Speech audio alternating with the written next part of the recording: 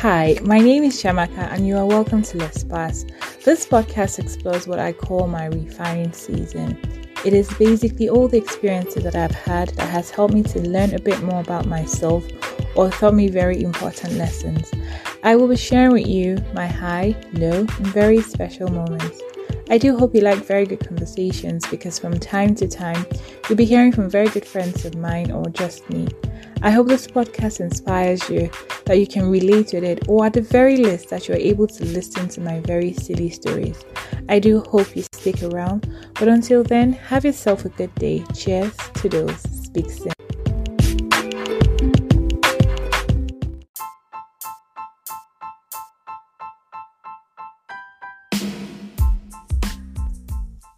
Hi, welcome back to the second part of the Pilgrim with Father James Anyaegbu and David Owumi.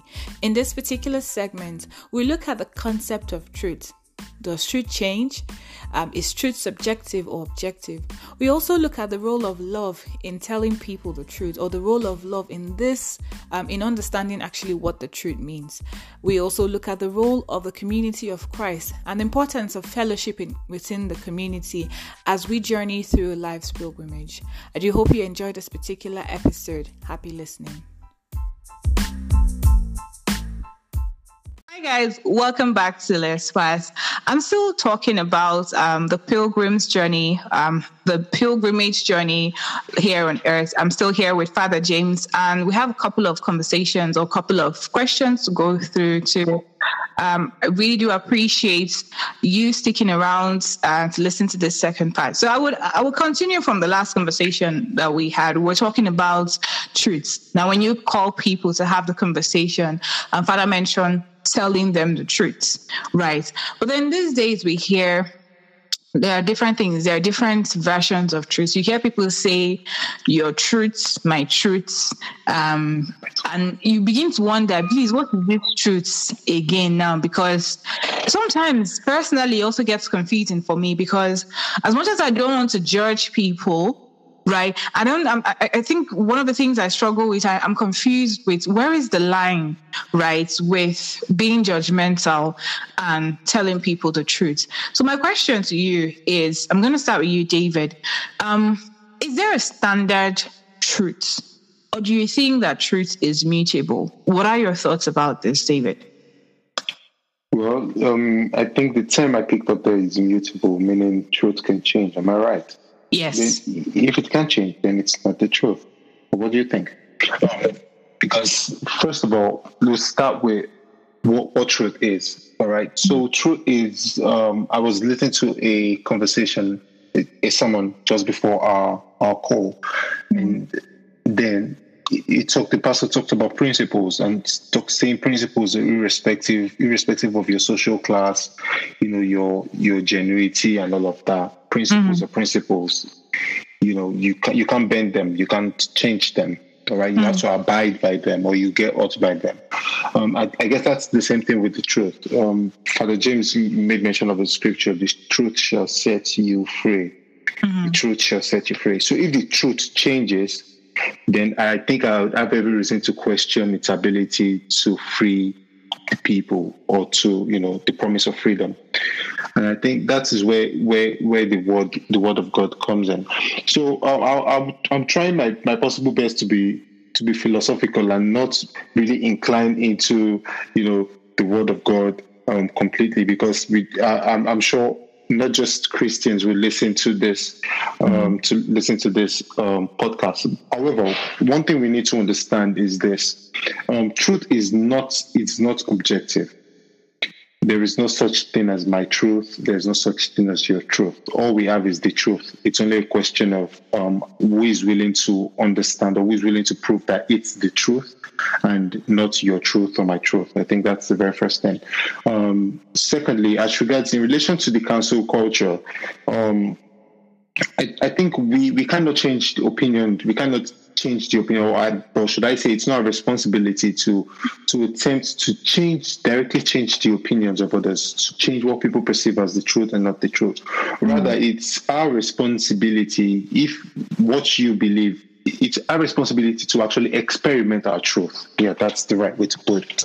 So if for example, bringing it down to our the Christianity context, yeah, you're going out there, rather than you going out there, we always say that the best way to evangelize is not by telling people Jesus loves you, it's by showing them. Showing them, yeah. Yeah. So if rather than you going out there and having discussions, and arguments about my truth against your truth, why don't you experiment your truth? And then we would understand.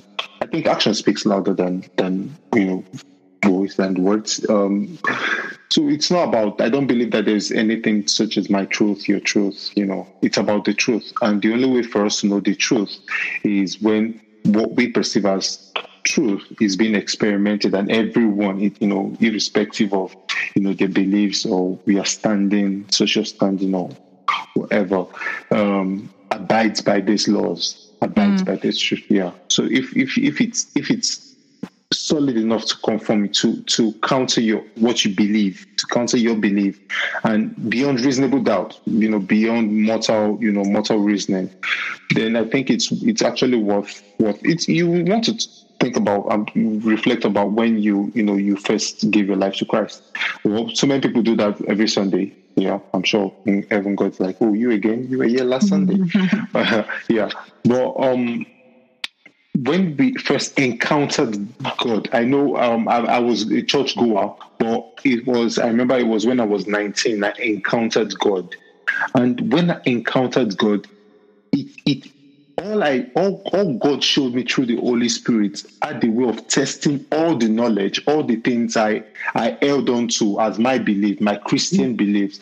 It was then I understood the difference between, serving God and being of service to God. It was then I understood the difference between just going to church and actually fellowshipping in church. It was then I understood it's actually tested all of my beliefs, all of my values. All right.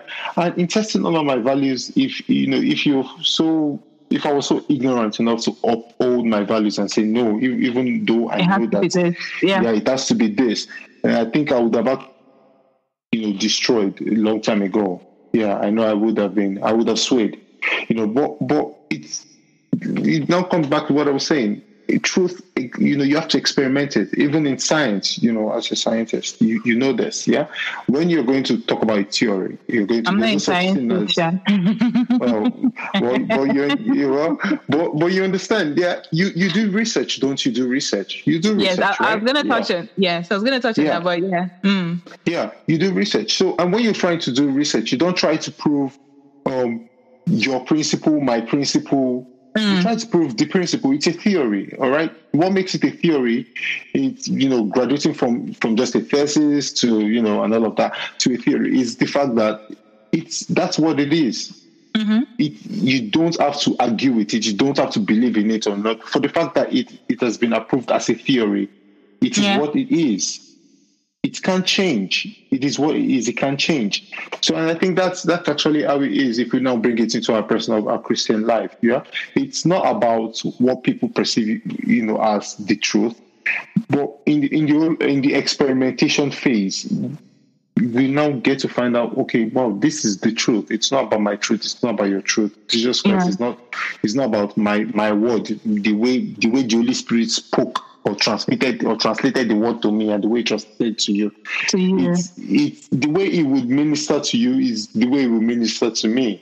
Is the word? It's the word. It's the word. God never changes. If God is His word, and He says that He never changes. From age to age, we will sing it in church. From age to age, you remain the same, and then you are the word. Then I would have a problem, or rather I have a question. I would have to question God's genuinity if then it changes, which I know it doesn't change. So it doesn't change. Yeah, it doesn't change. So it's interesting you talked about theory. And one of the things, because this is something that sometimes the thing I grapple with, especially, I like what you said about sometimes it's not about trying to argue to say, oh, this is my truth is superior. Right, my truth is final. Sometimes it's about testing it and showing people what it means. So for us, in the context of Christianity, is showing people what it means to experience the love of God, and also showing people what it means to love God, right? And then because I always say our lives are like compasses or mirrors. Somebody somewhere is looking at our lives. We have a lot of impressionable people who are looking at us, who are trying to mimic what we're doing, mimic our actions. So it is important that we take cognizance of that as we live our lives. But one thing that keeps ringing to my head, so in research, I don't know if you've come across this, so there are different schools of thought. And I know that, yes, we can equate God's wisdom and human wisdom. But again, these are things that we always have to make reference to.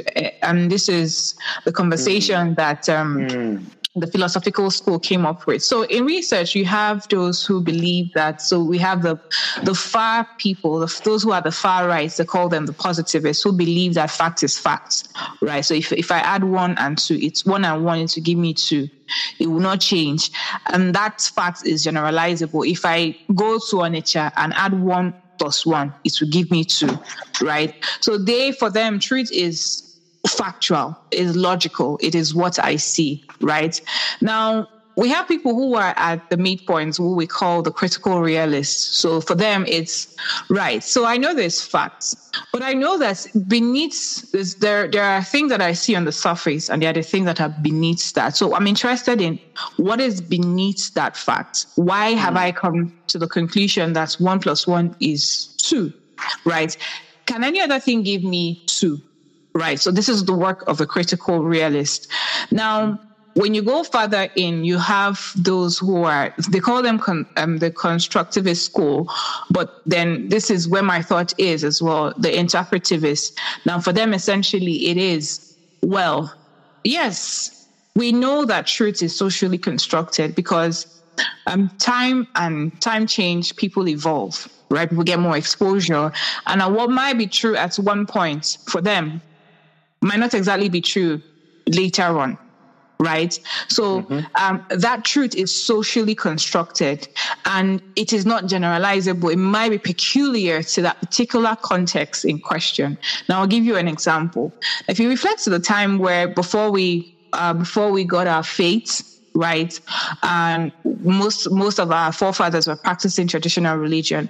Now, one of the things that was a taboo at that time was the birthing of twins, right? So when you give birth to twins, the truth then, or the notion then, is that these things were evil. These children were evil, and didn't deserve to be living. Now, at that time, in that context, that was their truth. That was truth for them, right?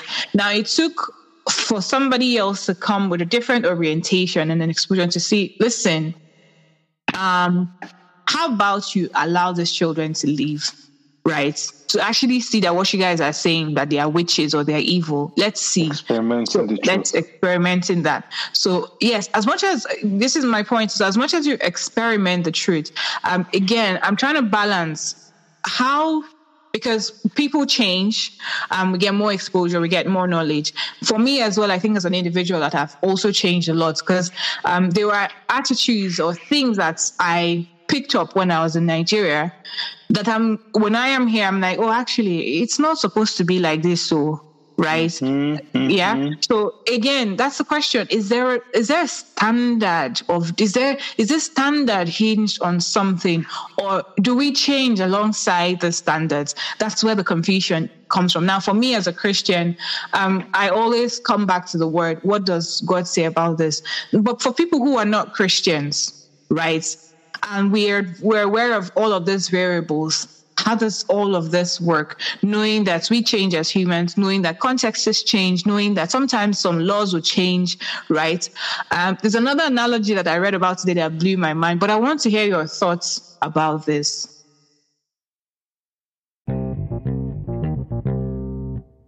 Okay. So, like I said earlier on, all right, what makes it a theory, or what makes it the truth?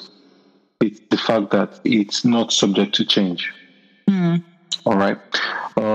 We can have opinions. For example, when you're going to perform an experiment and you find out that here in the UK, you perform an experiment and you get a particular result, and then you travel to Nigeria and perform the same experiment and you get a different result under the same conditions, and then you start a question: what would you make a theory? Yeah. Does that make sense to you? Yeah. So we cannot generalize. We cannot come to a conclusion, just like the vaccine. Talking about the vaccines, they had to test it under different conditions before it was passed in as as okay, yeah, the Pfizer vaccine is credible and all of that. We don't know. Yeah, we don't know. So if you're going to talk about truth, we're going to use the word truth. Truth is different from perception. What we perceive to be true, and perception is always it's subjected to our senses. What we see, taste, feel, what we know, what we what we know, what we expose ourselves to, our personal experiences or maybe secondary experiences, reported experiences. All right, those are perceptions. Well, if you're going to use the word truth, there's no such thing as my truth or your truth. We could have my perception, what I perceive a situation to be or something to be. It could be what you perceive it to be. But if we're going to use the word truth, then it's the truth, not my truth. Yes. So I think it's what we should then try to understand is before we say something is the truth, we have to experiment our perceptions. All right. If you say you actually this is what you think it is, or what you know it is in quotes, like then you could prove it, experiment, put it to work. All right. Yeah, put it to work, and then from the results, definitely we would know if it's the truth. Then we can question your perception. I just need us to draw a line, a similarity between perception and truth. I'm sure. If you're going to use the word truth, it's the truth. There's no such thing as my truth or your truth. All right, but if it's perception, there's something as my perception, your perception, and they could both be right. Based on your standing, based on your experiences. You ask some people, are all humans evil? Some people will say yes, all humans are evil because of their experiences. Someone else will say all humans are good because of their experiences. And you would not say that they are both right or wrong. You would not say they're right or wrong. But those are their perceptions based on their experiences. But when we're talking about the truth, what is the truth? Are human beings evil, or that's a different ballgame entirely? So when the person who thinks all humans are evil goes out there and then he sees someone like Father James who expresses so much kindness to him, that questions his belief. Would you call that truth? So that's actually what I think we need to do. First of all, to understand that there's a difference between perception, what we perceive to be true, to be true, and what is actually the truth. All right, and all of this is subject to experimentation. For us to get there, we have to experiment our perception. Thank you.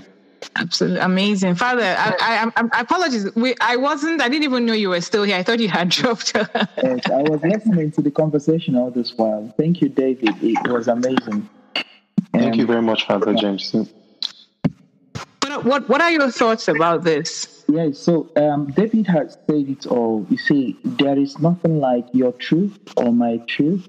I think that word, your truth, came because you do not want to label someone a liar in the first place. So you do not want to label someone, a fraud or anything at all. So you want them to say, okay, say that which you think is your own truth. Let this person say that which is their own truth. Let's bring them together and have a dialogue and see where the real truth lies.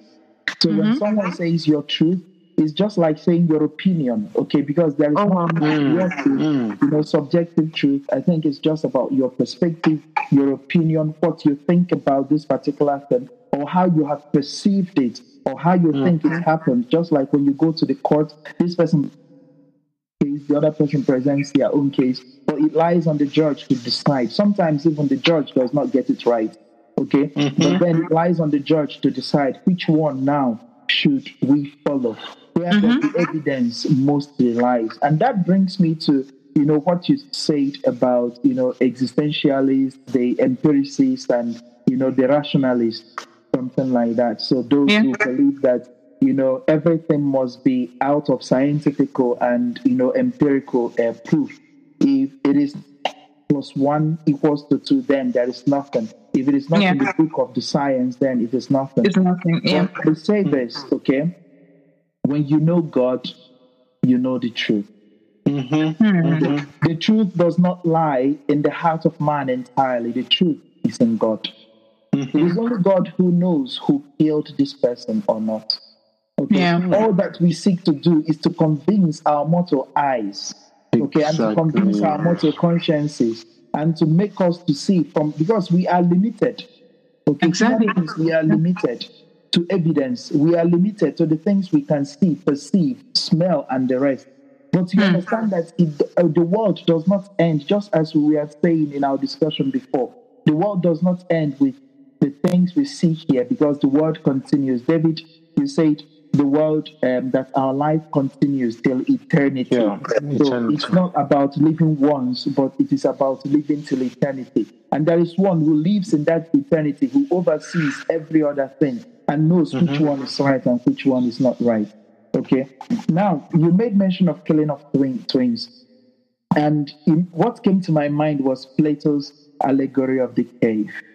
If you have, read about Plato's allegory of the cave, have you read about it or heard about it somewhere? No. So Plato's allegory of the cave is about, it's an experiment. Okay, put 5 people inside a cave, or you were born in a kind of an environment. Okay, you think your environment is the be-all and end-all of life. You say, this is it. Okay, this is how life should be. This is the truth about life. Okay, so these men were placed in a cave. Okay, and one of them, fortunately, escapes from that cave, made every struggle to leave the cave. And when the person left the cave, he saw a different world altogether. He saw things existing differently. He saw things existing in different forms and shapes. He came back to the cave and said, listen, hey guys, this is not where it all ends. Okay, there is still more. It's like someone in Africa who thinks that that's the way of life. Someone in Nigeria who thinks that every road is not good. Okay, someone in Abia State, Nigeria, who thinks that you cannot find any good road anywhere in the world. Okay, who thinks that this is the only way to speak, this is the only way to act, this is the only way to really survive. Okay, and then you who have traveled out, that's why they say experience is the best teacher. You who have traveled out and you come back and you tell this person, listen, no, this is not the way of life. This is not the way to speak to someone. And he tells you, no, if you speak to him gently, they will deal with you like the conductors in the park. If you speak to them gently, they will deal with you. So you have to immediately act as if you are also, mad like them in order to survive. They want you to be like them in order to survive. And you say, no, that's not the way to act. That's not the way everything works. This car you're driving shouldn't even be driven on this road. And they're telling you, hey, you never see anything. You want to survive. If you want to survive, enter this car, they go. You understand? so they see that as their way of life. Okay? But you cannot compare it to truth.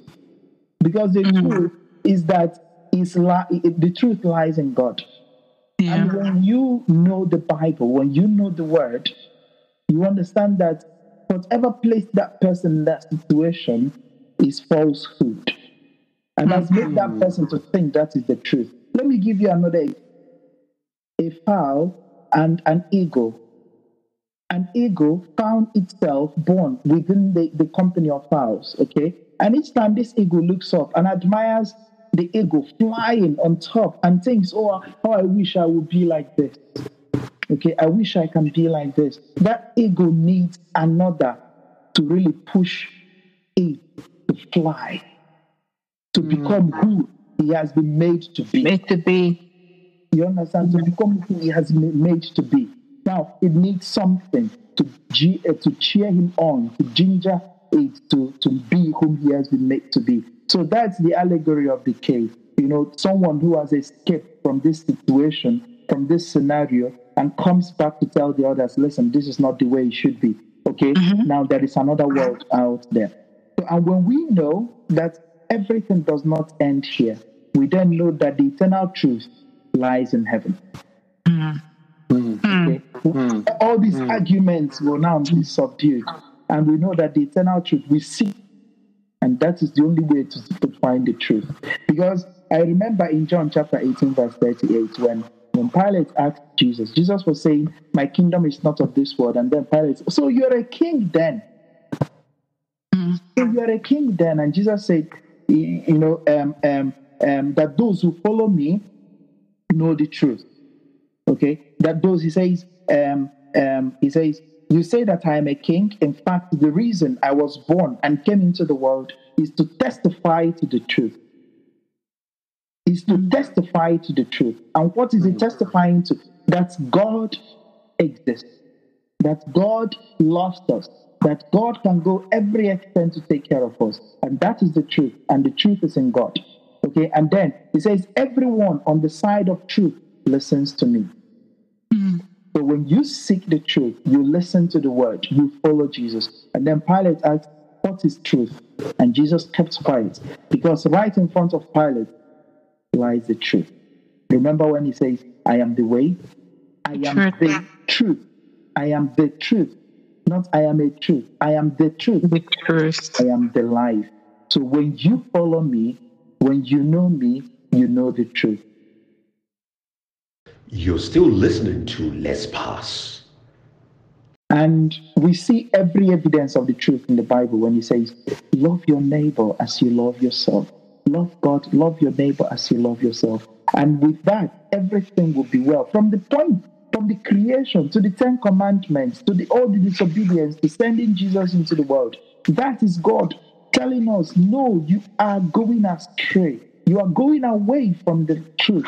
When he gave the 10 Commandments, it was all meant to keep us together, to keep the world flowing, to bring order to the universe. And he gave them the truth. Do not do this. Do not do that. Because once you commit this, it leads to another sin. It leads to another sin. And then we begin to struggle. And that's the struggle we find today in the world. So people want to define truth from their own point of view, but it cannot be. All you find is perspective. All you find are personal opinions. Even the only thing I tell you today that is the truth is that God loves you. And when I say that to you, I'm telling you the absolute truth. God loves you. And God will go every extent to take care of you. And that is the truth we found in the scriptures.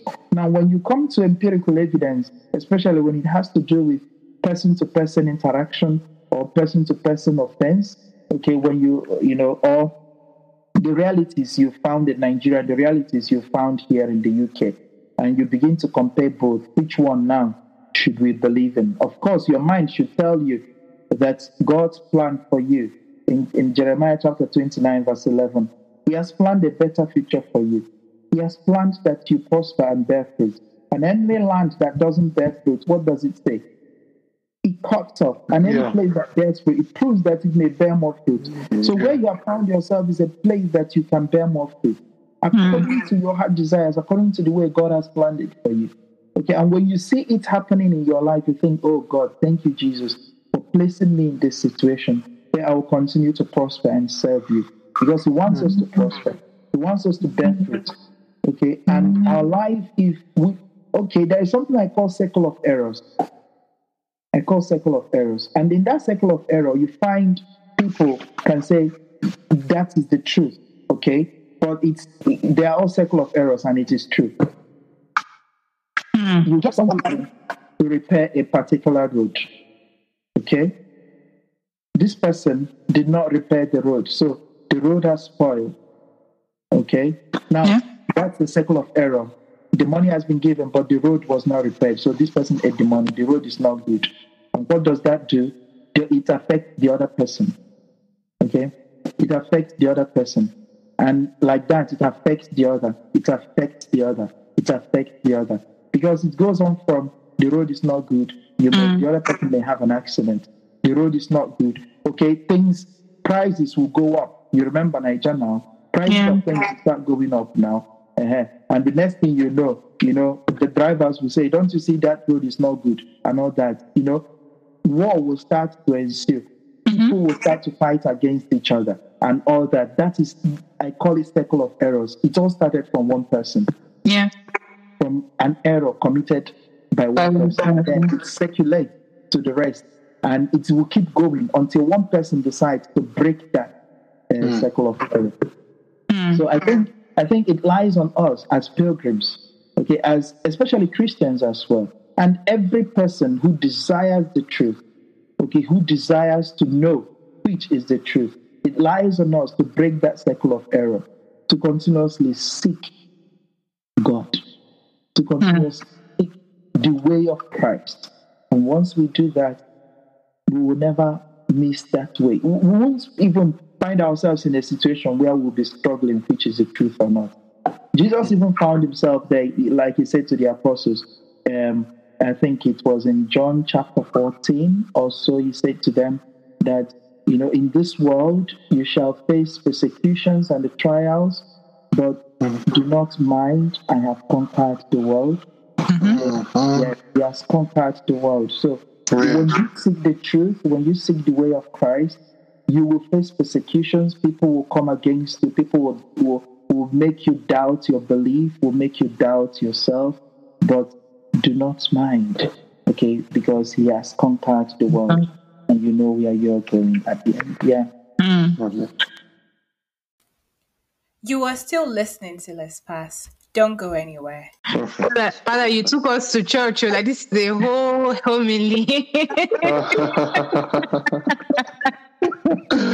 Oh my God! Blessed are those who will make our time to listen to this podcast today. I know. Really thank you so much, Father. Thank you so much for that. You're welcome, David. You're welcome, Chiamaka. You two are also inspiring.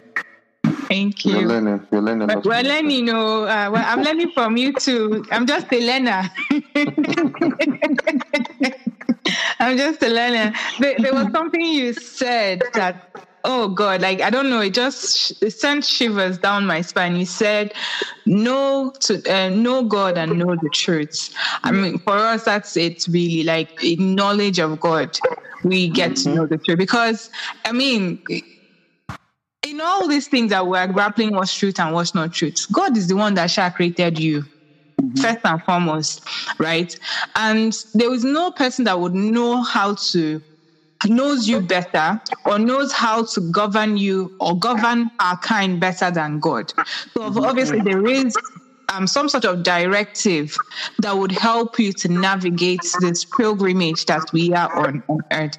So know God and know the truth. So thank you so much, Father, for that. But one of the things... I think the quotation should be John chapter 16, verse 33.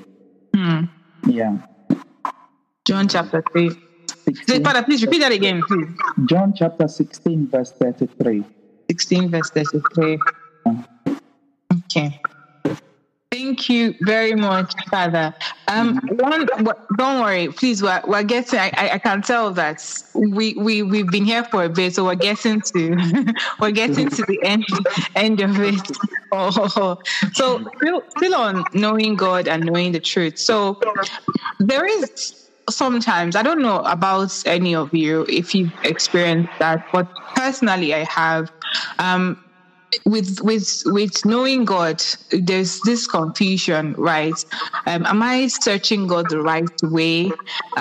Should it be me searching first and then, or should it be a case of me asking him to help me? How do I even know that I'm searching right? So all of these questions plague my mind. Like, what is the best way to allow God to lead us on this pilgrimage? Do we ask him to reveal himself to us, or I'm not sure. I remember having a conversation with a friend not too long ago, and my friend was at the point where, from his conversation, he sounded more like an agnostic, right? So he didn't quite believe that there was God. Like, he knew there's a force, but he didn't quite believe. He was like, well, if it's there, fine. And he had a lot of, I don't want to say problems, but sentiments about the Bible, whether it was really inspired by the Holy Spirit, as we say, whether people, so different things. And again, most of the time, one of the things I find people forget is that the church, which we're going to come to in a second, so we have two aspects in the church. We have the mystical, which is the God one that is all perfect, and we have the human aspect as well, which is flawed because we're humans. But I'm going to circle back to the question that I asked earlier. What is the right way? Is it us seeking God, asking him to help us on this journey? And how do we know that we're seeking him the right way? Father, I'll ask you this question, direct this question to you. Yeah. Okay, so I think it's in 2 Peter chapter 1 from verse 3 to 4. It says, his divine power has been given to us, or has given us everything we need for a godly life through our knowledge of him who called us by his own glory and goodness. Through this, he has given us his very great and precious promises, so that through them you may participate in the divine nature, having escaped the corruption in the world caused by evil desires. You see, our pilgrimage here on earth is we need God, okay? And how to experience God comes with the knowledge we have of the Word. Now, the first thing I remember David made mention is that God has given us everything, that what we need is inside us already. Okay, our purpose, he said, he used the word, our purpose is within us. Okay, but we need to stir them up. We need something to stir it up. And now we need the grace of God to stir that purpose in us up, to stir us up in order to embrace God and achieve our life's aim and the purpose. Now, how do we allow God to seek us out, or do we seek God? Do we go on to seek him? In our journey towards eternity, it goes, I would say it goes triangular. Okay, it goes, Jesus said, love God, okay? So take yourself as the left side of the triangle. So you say, love God, okay, and love your neighbor. So when you love your neighbor, that's the horizontal is the line on the ground, right? And the vertical, so the horizontal line, that is the love of neighbor, and the two vertical lines that point up, they are the love of God. So if your neighbor loves God, God showers us with his grace. So it goes up and down, and the one that is horizontal goes also that way, to you and to me, to you and to me. And that is seeking God, really. Okay, if you really want to seek God, you seek God through your neighbor, you seek God by prayer, you seek God by acts of charity, you strive to meet God in doing these things. But if we want to seek God in an ascetical way, it's also good. Okay, by pouring ourselves out, suffering ourselves, going in to fast and pray and the rest of them, it is also seeking the mystical part of God.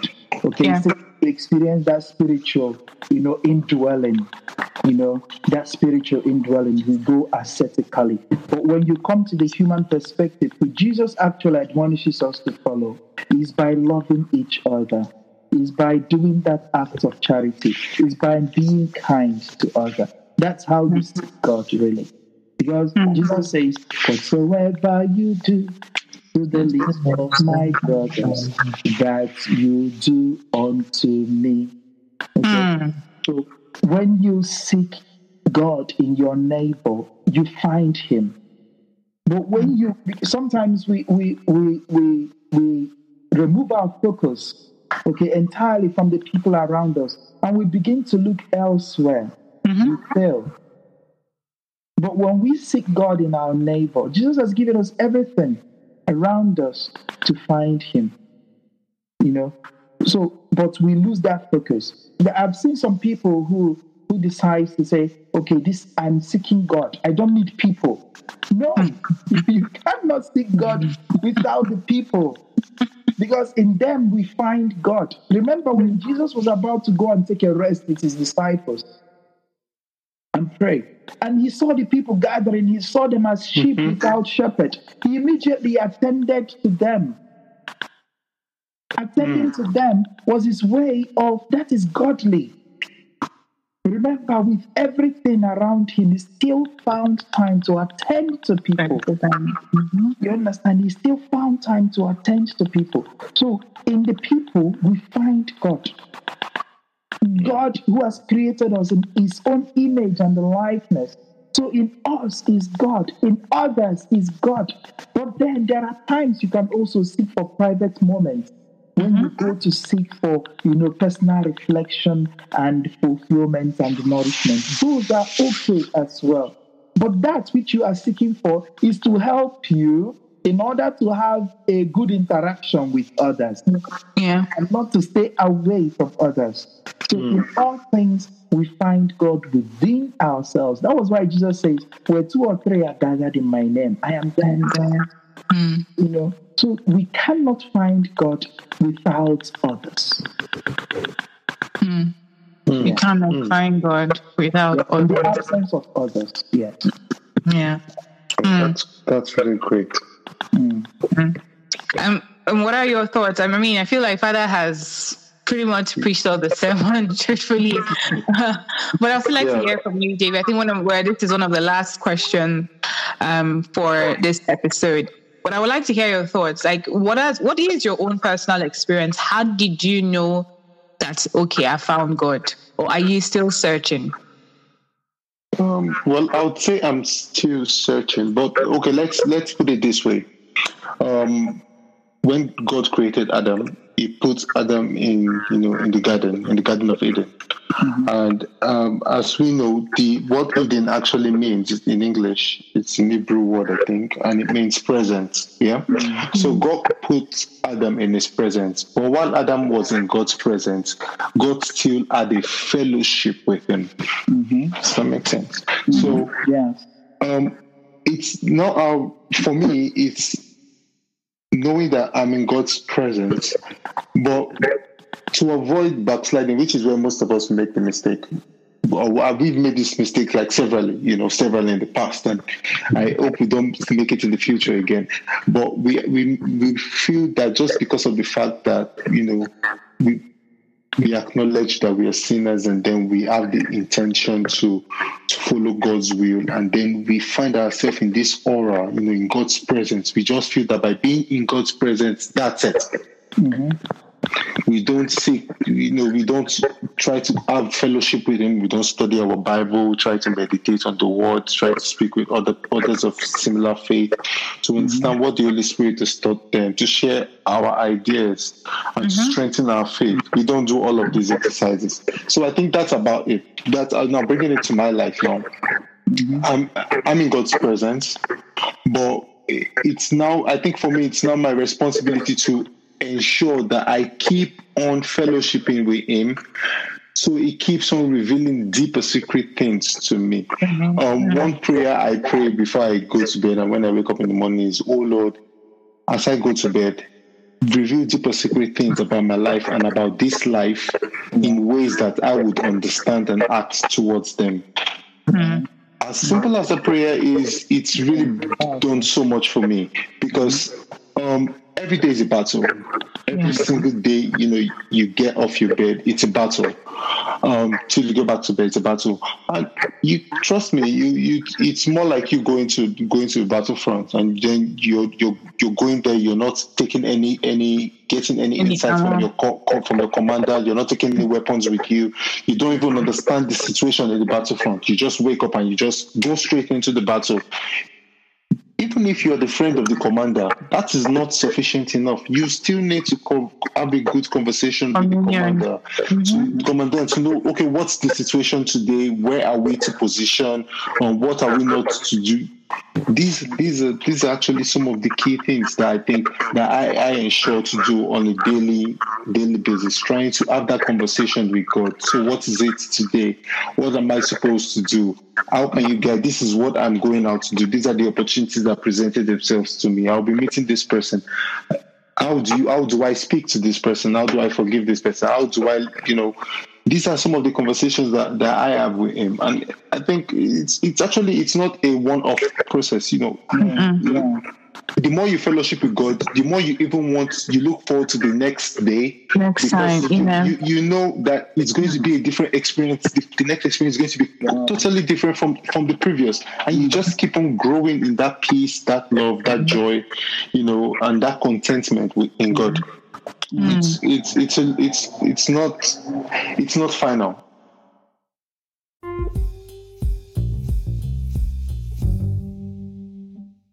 All right, I love what you said now, David. I love, it reminds me right now of Lamentations chapter 3 from verse 22 to 23. You know that song, right?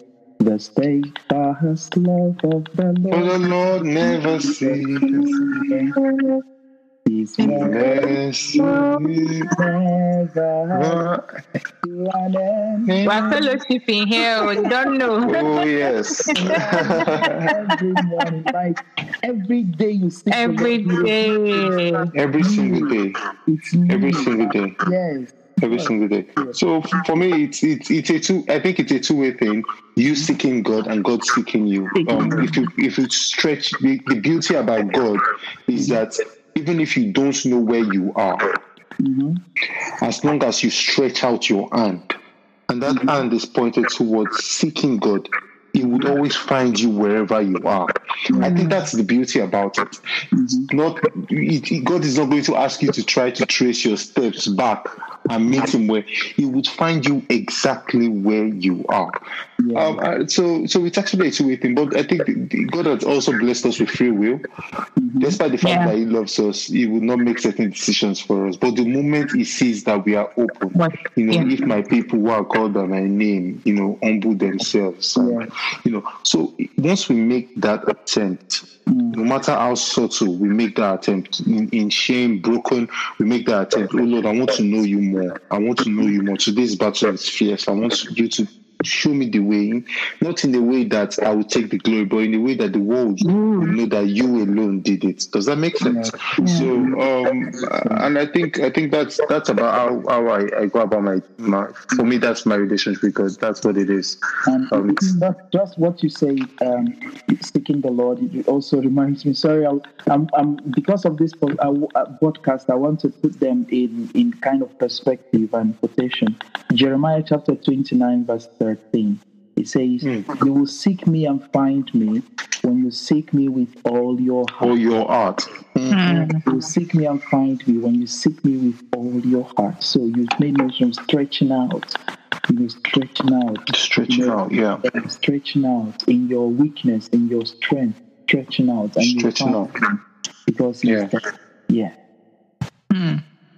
And the beautiful thing is when you stretch out your hands wherever you are, you think you are far away from God's reach. All of a sudden you find out that He has always been there. Yes. He has always been there. He has never lost sight of you. He has always been there, just waiting for you to just surrender. Why are you making me to quote scriptures? Oh, the Holy Spirit. That's it's the Holy Spirit speaking through us right now. So that's the truth. Yes. Not opinions. That's not the opinion. Truth. Not opinions. That's the truth. So I'm glad your spirit bears witness with this. Yes. Oh my goodness. Yeah. So it says. No, it's not 52, but I think it's somewhere in Isaiah. It says that His hands are not too short to reach us. No, His ears, too deaf to hear us. To hear us. Yes. So, in fact, just what you said, where you are, you think you're far away.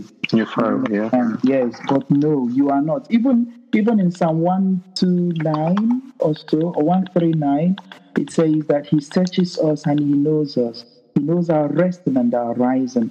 And even if we hide in the Sheol, He will always, reach out to us. Yeah, Isaiah chapter 59, verse 1.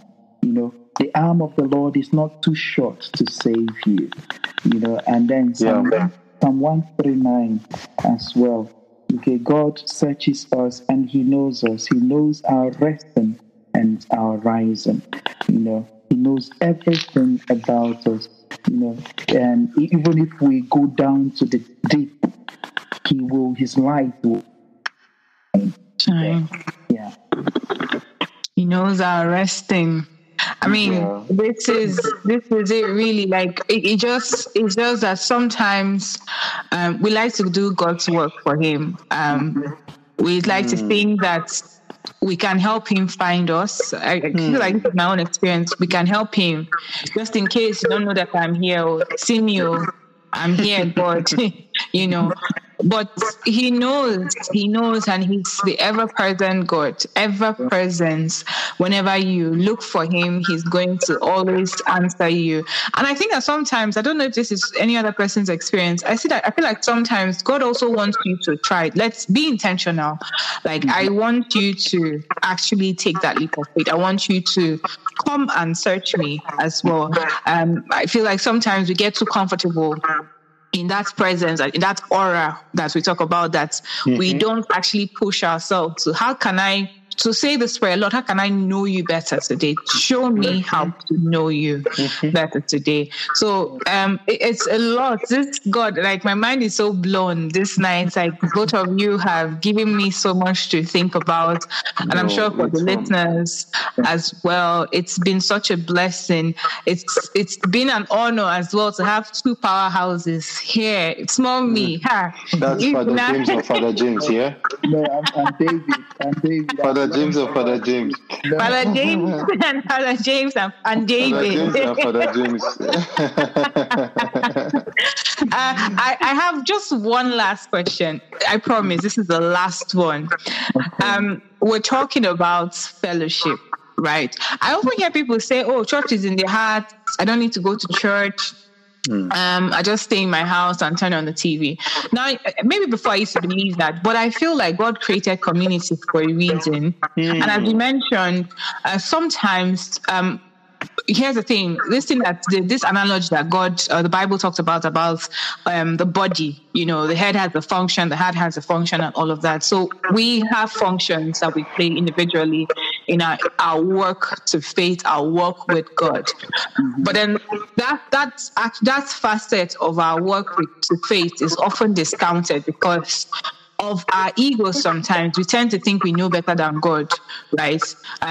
So we decide, actually, I rather worship from home. Again, these are my thoughts, right? Now, I just want maybe, again, to reemphasize the value of community and then the body of Christ. So let me give different shades. So your community are, my own community, for instance, are my friends, right? They inspire me a lot. When we're going through one thing or the other, so you're praying, that somebody is saying prayers on your head, somebody is genuinely calling you to find out how you're doing, to find out what the progress situation is like. And then you have the body of Christ, that is the church, right? Where you go to fellowship, where you go to hear the word, where you go to also serve as well, right? What is the role of these two aspects of the body of Christ? Because of course, the community is a facet of, the body of Christ, and then the church. What is the role of this body of Christ in our lives, Pilgrimage? I'll start with you, David. Oh, great. So I think I'd start with something I've believed in for a very long time. There are 5 decisions that we make in our life that actually defines, or to a large extent tells us if we're going to fulfill God's purpose in our lives or not. The very first thing is the people we choose to hang around with. And that's both our acquaintances, those we call our friends, those we get married to, if you get married. The people we build relationship with, that's the very first thing. Secondly, it's the career choice. Thirdly, it's the sort of education that we choose to have. Then fourth, it's actually our faith. All right. Then finally, it's the places that we be. Talking about the environment, the energy that we surround ourselves with. So I think your question actually covers the very first part, which is the importance of the relationship, community, and fellowship. There's a part of the scripture that says, as iron sharpens iron, so does the countenance of a man. So I think no man is an island. When Jesus Christ came, which is our model, when he came, he did not need the disciples for power, to get some form of power, or no. He understood the importance of fellowship. He understood the importance of accomplishing goals together. If you're an island, or if you choose to be an island, then definitely you have nothing to offer, because the more value you are willing to create for people, the more value you're willing to put out there, trust me, the more networks you would have, whether you like it or not, consciously or unconsciously. The more people are drawn to you, the more you're drawn to people. You're pulled by others. So bringing it to God, in our relationship with God, we need people of maybe not of similar faith strength. They could spiritually, they could be above us. God uses anyone, but we need people who would actually sharpen our faith. Who we can actually. It's really important. God, I don't believe that God would deposit. One of the things that Jesus Christ told us is love your neighbor as yourself. So if just picture God trying to tell us to love our neighbors as ourselves, if he's trying to accomplish that plan, even if I'm not God, I'm made in his image. If I'm trying to accomplish to ensure that I have children and I want them to love themselves, what I'm going to do is I'm going to take what child A needs and give it to child B, and take what child B needs and give it to child A, so that child A and child B would always be dependent on each other. Yeah.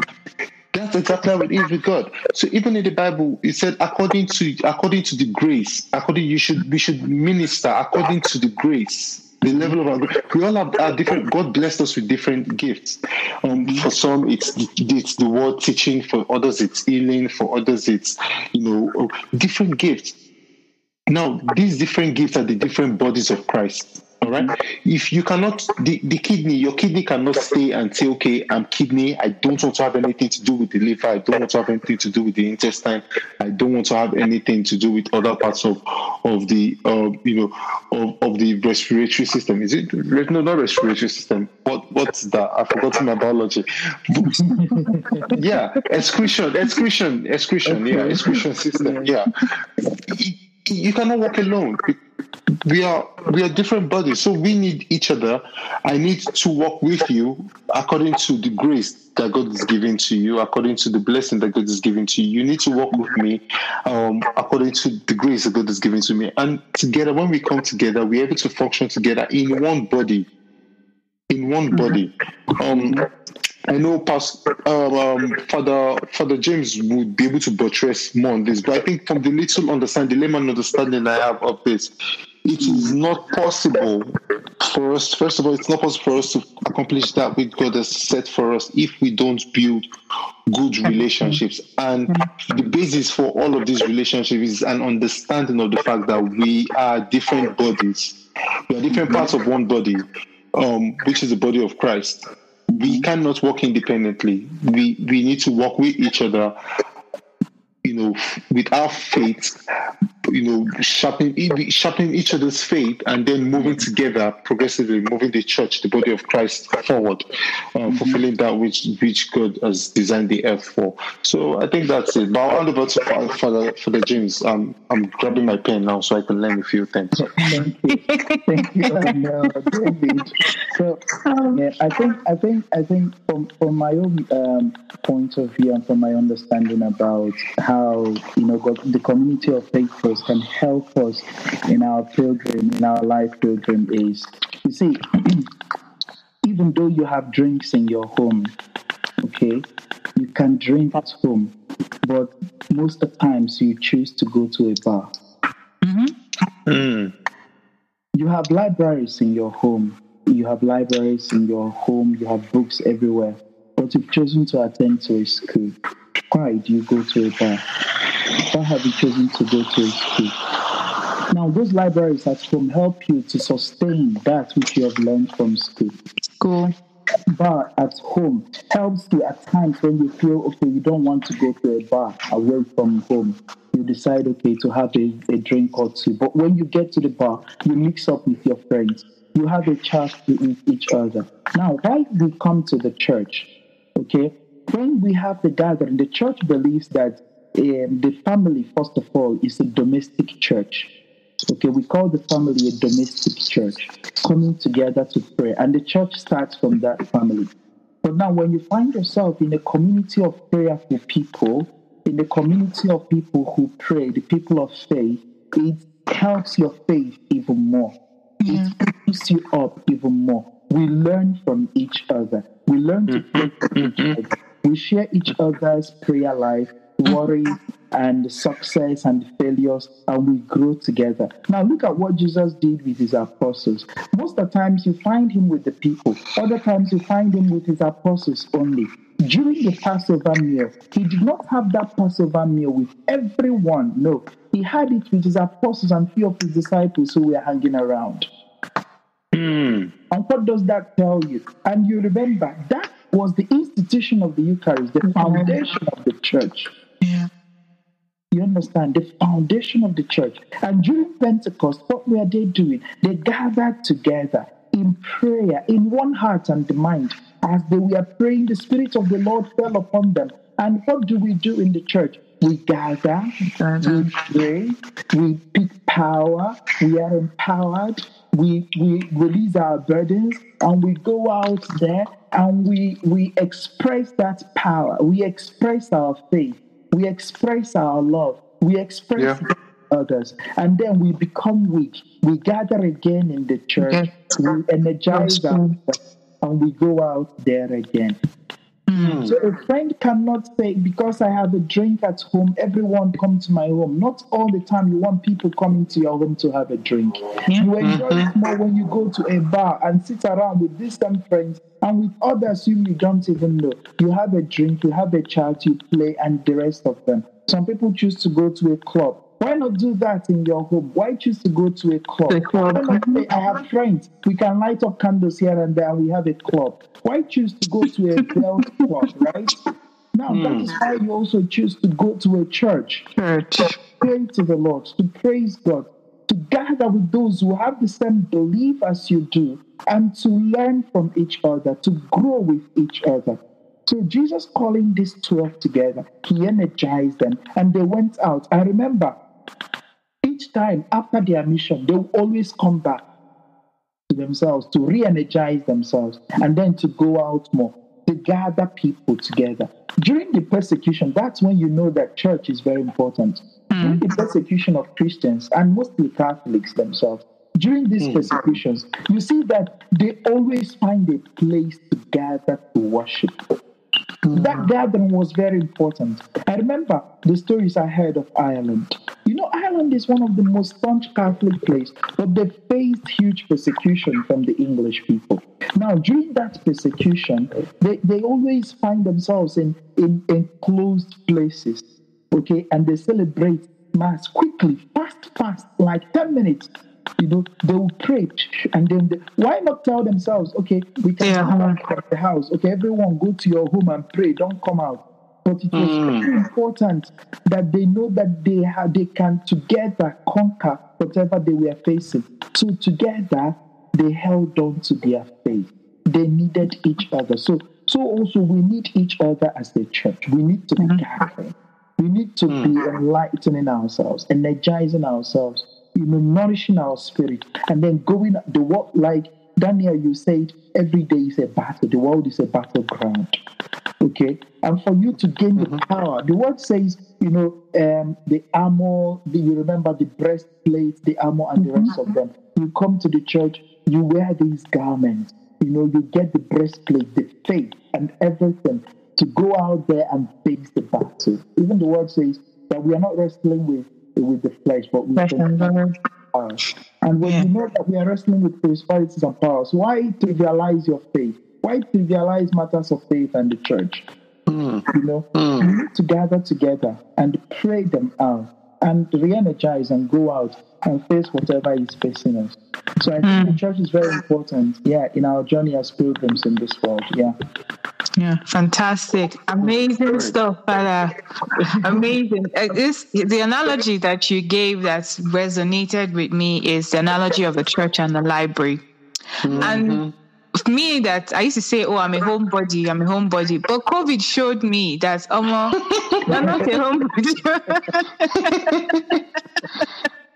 Because it got to a time when I was like, please, when are these people opening? I just want to go out. I don't have to.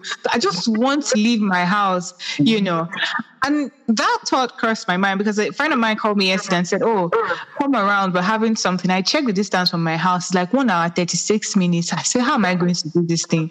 But then I remembered COVID. I said, no. Wear your clothes and go. So, I mean, that analogy is very apt I hope that it resonates with a lot of people. We have a church, we have the library. We also have libraries in our house. We have our little prayer corners in our own houses. But we need that communion with people. We need fellowship with people to be able to then go back on and further sustain ourselves. So it is very relevant, very, very relevant to seek fellowship from our peers and for people who are in the church, because we all make up the body of Christ, Yes. Thank you so much, Father James and David. I am so blessed. I've been richly blessed by this, by the conversations this night. I've had a lot of things to take away, to learn, to reflect on, and it's been such a joy. I'm so grateful for the time as well. We've pretty much spent a lot of time talking about this topic, so I'm very, very grateful. It's worth Thank you. Thank you so much. And can you still hear me? Can you hear me? Yes, Father. Yeah. Yes. And to add to that, you see, when you go to a library, you notice that it's not just you that's reading. So seeing others reading energizes you more to read. Yes. So, that's why we need the community of faith as well. Chamaka, are you writing that down? I'm asking my brother. That is straight from the source. Oh my God. Yes, so because when you're at home, sleep will catch you. You want to eat food. You want to say, let me sleep small. Surrounding yourself with like minds. That's true. That's true. Thank you so much, Father James. So much, Father James. And thank you so much, David. I'm just going to round up now. Guys, thank you so much if you've been listening, thank you so much for sticking around. This has been a very long episode, and then the previous episode as well. I hope this episode really resonates with you. I hope you were able to pick up a lot of pointers to reflect on our journey to life's pilgrimage. I hope that you remember God. I hope that you seek God for the truth. I hope that you get to test your truth. I hope that you show people the love of Christ. And above all as well, I hope that you decide today to forgive, to love, and not to cancel people. But more importantly as well, that you seek to tell the truth. You can't tell the truth. You can't give what you don't have. So you seek to tell the truth by seeking to know the Lord. I hope this blesses you richly. Thank you so much for listening, and have a good night, everyone. Thank you, Father. Thank you, David, once again. Yeah, thank you. Chiamaka. It's my pleasure to. Thank you very much. Thank you. Yeah, likewise. Thank you very much. Have a good night, Tracy. Have a good night. Have a good night. Bye. Bye.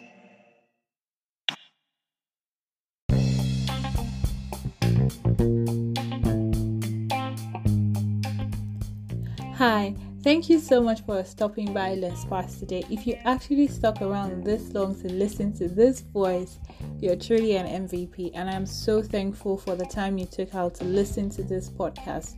Until the next episode, I want you to have yourself a wonderful day. Cheers. Speak soon to those. Bye.